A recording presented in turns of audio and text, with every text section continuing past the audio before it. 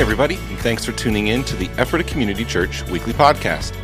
Conversation with our pastors and leaders meant to continue encouraging you to know God, know freedom, know purpose, and make a difference. Hey, Ephrata Community Church, it's great to be with you once again for this week's podcast. Joined here by our teaching pastor, Jim Ehrman. Jim, it's great to be with you once again. Good to be here. And this week we're going to be unpacking a little bit more of your sermon this past week, but there's something Jim has really pressing on his heart and mind. What is that, Jim? This is Matt Swords, the pastor of discipleship. It's a very important detail. It is now lifted from my heart. You feel better? Yes, feel much better. Good. I'm so glad. That is what we do here at ECC. We help to lift the loads that people are carrying week in and week out. So thankful to be part of that ministry this morning. So welcome to you guys. We're going to be unpacking Jim's sermon from this past week. And his title was Fight for the First Step. And this was the last teaching in our series on biblical friendships. Yep. And it really set up our fall semester where we're encouraging everyone to take one step in your walk with Jesus. And there's a whole host of ways that people can do that, in which you just really briefly mentioned each of them. It wasn't so much as saying like, here are specific ways, let me detail them for you, as much as it was this bigger picture of here's the importance of being in community. That's right. And really diving deep into that importance, and then saying, oh yeah, and by the way, here's a number of ways that we do that here, and now is the time to take that step. So Jim, as always, really appreciate just the way you capture the vision and the heartbeat of why we do what we do here in the different discipleship programs, but they're all great in their own right, but yet there's a deeper heartbeat behind it as the importance of community. So I want to give you the opportunity just to dive deeper into that. Yeah, first of all, thanks. Take one step. I want to start there. I think one of the powerful things that we looked at in John 1 is when Jesus is calling the disciples is that phrase. And I didn't spend a ton of time on it, like come and see. Yeah. It's amazing at the beginning of the scriptures, in the beginning of Jesus' ministry, that it's really a low threshold. It's like, well, you have hopes and dreams, what it means to be a Jewish kid looking for a Messiah. Why don't you come and check it out? Or, hey, we think we found something that works. I feel seen, Nathaniel. Come and see. I just love the come and see, and I think I want to make sure that as we move into a new semester here at ECC, that's what we're encouraging people is, I don't actually know how God's going to meet people. Yeah. We've built some things that we think God can use, but face the facts, every one of those disciples had a different experience with Jesus. I mean, some shared experiences, but some very unique. So we're just encouraging, take one step, and then I just loved unpacking, hey, here's different ways that Jesus met, even in that short 10 verses, different people, whether or not it was divine intervention, right, with Nathaniel giving him a word of knowledge, whether it's looking at Peter and giving him an identity thing, whether or not it's meeting Andrew and Philip when they actually leave John to come to him and he greets them and invites them. You know, I just love the way Jesus connects with different people. I can't wait to see how he connects. I just can't be sure how it's going to work for you, but taking one step is everything, right? Yeah, and the most important part of that is the individual in their heart saying, God, I'm willing to take one step. It's almost like, invite me into what you have for me, right? It's not a prescribed one size fits all. This is the step everyone needs to take.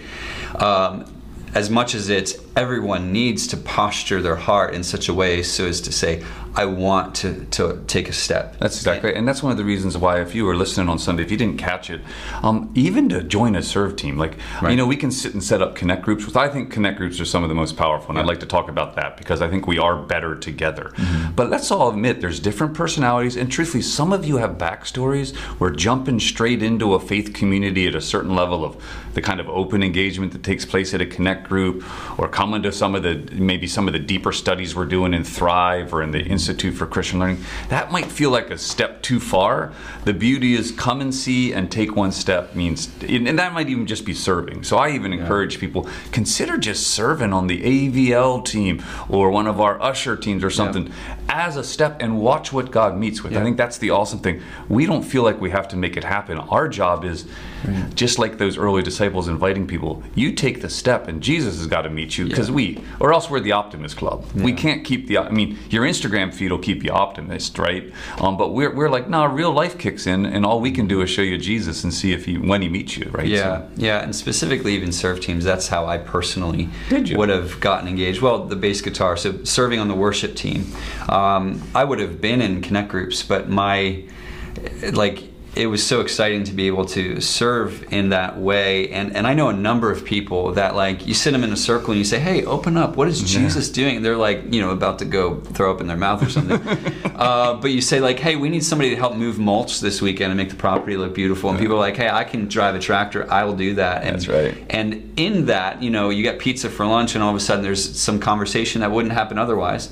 But it began with a person where you're meeting people or giving opportunity for people to engage in the way that they are most apt to do. That's so. Right. That's right. Now, other people recognize you have the need for a form of fellowship. That would be our connect groups, or study does something for you when you're sitting around, you're reflecting on the Word of God. So then we have some growth groups, ICL, Thrive, Embark, and then of course our partnership with the Harvest Net School of Ministry. If you want to spend a significant season, by the way, they have night. I wanted to mention that too over the weekend.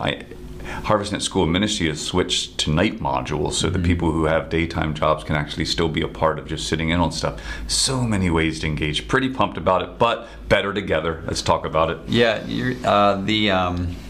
we would have just had a meeting last night with our Connect group leaders, and one of the things we were talking about, which really comes out of your message this past weekend, we're better together, the importance of community, and how recently that's actually been informing all things discipleship here at ECC.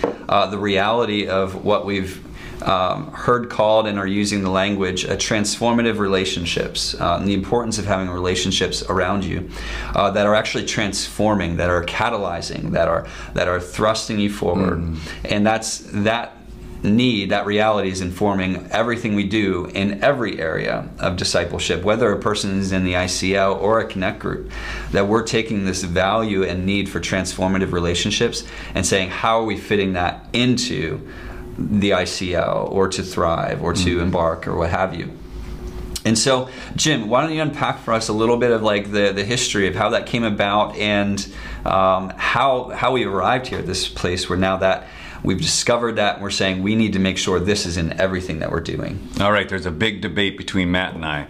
He claims it was a year ago. I'm in denial that it was only 6 months ago that Pastor Kevin came to him and I and Oliver Denlinger at the time and said, hey, would you guys do a study into discipleship here? And we really dove in, did a lot of research. So what you hear Matt referring to is we looked at a lot of organizations that disciple, then did like studies of their graduates, where they were, what was effective or not, and then we looked at some popular Christian psychologists who talk about how real change happens in the life. The number one thing that what's called resilience in a disciple, meaning they can handle and thrive in moments, they have vision for where they're going forward, they have the ability to serve, they have an interior life with Jesus. Number one thing was transformative relationships in their life. In other words, relationships that are supportive during critically difficult times, also catalytic when you need a friend to look at you. So even last night when we met with our Connect group leaders, we passed out 3 to 5 cards, and we had them write down 2 of the greatest spiritual revelations they've ever gotten in their journeys. And then we sat together and we realized that almost every single one of them in the room had been tied to someone who took the time to either meet them in the moment or pour into them over time. And so we sit and go, hey man, if we want to build disciples, that was Jesus's great commandment to his Eve, like go make disciples. We believe that transformative relationships are absolutely critical. Now that doesn't mean you can't get it on a Sunday morning where you're actually sitting and receiving from the preaching of the Word. We even studied that this weekend, that the preaching of the Word can bring a transformative moment. Get in prayer afterwards. In worship, you can have transformative.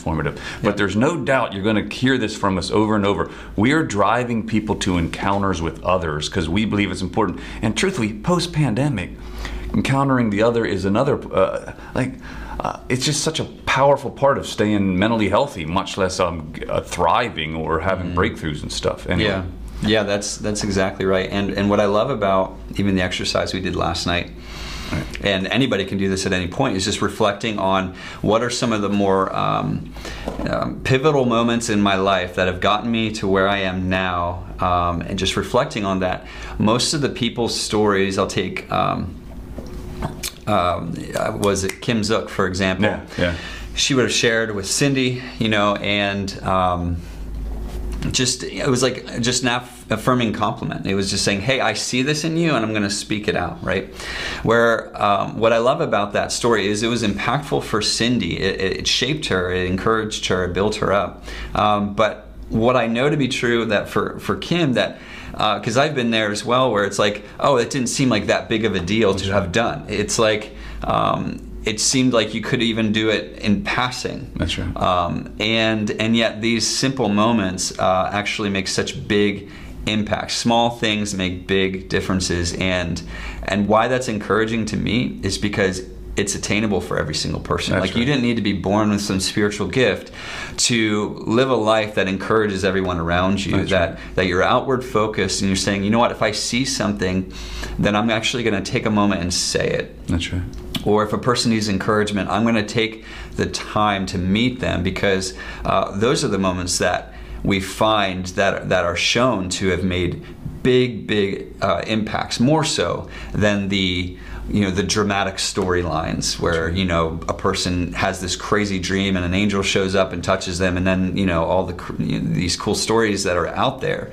The more the experiences that people have that shape them for the long term are actually the small moments. Yeah, and I have to say this and fill in the gaps here on the story that you and I shared before, but I am huge into big moments. Like even when I shared over this weekend, I said, hey, through the preaching of the word, people seem to get closer. Through invitation, people seem to get closer. Right. Through divine intervention, we've all had divine intervention moments where Jesus actually comes to Philip and says, it's not even about anyone else inviting you, I'm inviting you. Or Jesus comes to Saul on the road to Damascus and says, hey, I'm inviting you personally to lay down this path you're on and follow me, right? So you do have these divine intervention moments, word of knowledge, etc. We love that, believe in it, believe it's a beautiful part of the spiritual life. But what you're hearing Matt and I say, here we are at a church that not only believes this, but sees God moves in that way, but we're still looking at you and going, the more powerful thing, according to the scriptures, is to be the people of God together, right? Yeah. And that is small, everyday things. And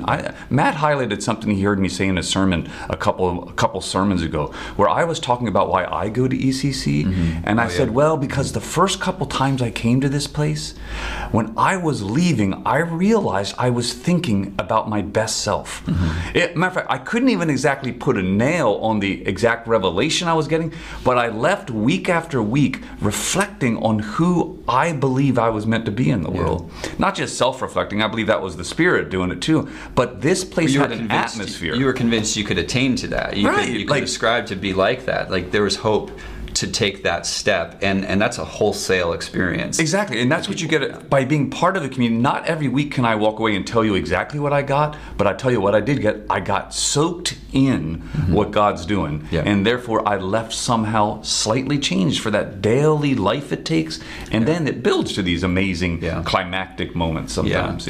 One of my favorite parts of the research over the past couple of years came out of a study from Bethel School Supernatural Ministry. And I'll just read one of the quotes, because Bethel School, they have over 8,000 alumni, and they would have done a research project. I can't remember. I don't know what the right language is, but they would have researched, surveyed their people. And have a 65-page report following. Anyway, one of the most impactful statements within that research project was this statement, where they found that the number one factor that contributed to success and a healthy, vibrant walk with Jesus after the school was consistent church attendance, which to me speaks to the necessity of a constant influx of the Word and of community that are encouraging you to go after Jesus. That constant influx of, I'm surrounded by people that are convincing me that this is not only important, but that how am I trying to say this?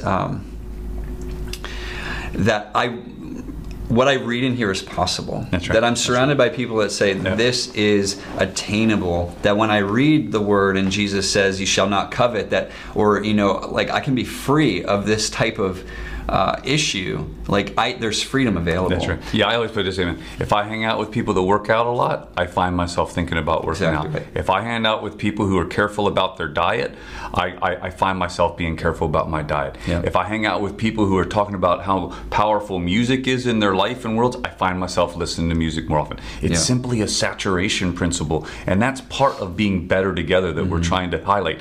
And why we have all these initiatives that we're inviting people to, because we know that when we're together, something happens. Exactly. Much less the divine intervention stuff. When that stuff happens, it's wonderful. So it is absolutely wonderful.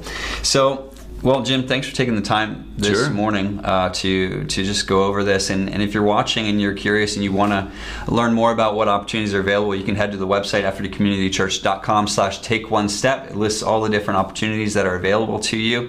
And we have an upcoming sermon series. Jim, why don't you explain what that's? Yeah, you asked for it. Many of you, if you're used to our community, and probably those of you who follow the podcast are, every summer this year we had to bump it a little bit into the fall based on some other stuff that was going on. But we send mailers to 22,000 homes in the area, and then we also send out a survey to people within our immediate church community, and we say, what are some of the questions you're asking right now that we can address? So we're going to be taking 5 weeks to speak to 5 questions. I know I'm 2 weeks from now, and my question is, how do we handle conflict in the midst of such a polarized culture, right? Like interpersonal conflict. How many of you are going through stuff like that with your families or something in the midst of all that's going on? That's not a relevant topic. No, not in the least. So all that to say, it's those kind of topics, and Pastor Kevin will be kicking it off this Sunday. Hope you can be there, and we hope you have an amazing week. Yeah, thanks for being with us. Take care. Hey, thanks again for joining us today. We hope that you've been encouraged by listening and that you'll join us again next week. You can listen to previous episodes, find additional resources, and of course, learn more about us by visiting effortcommunitychurch.com.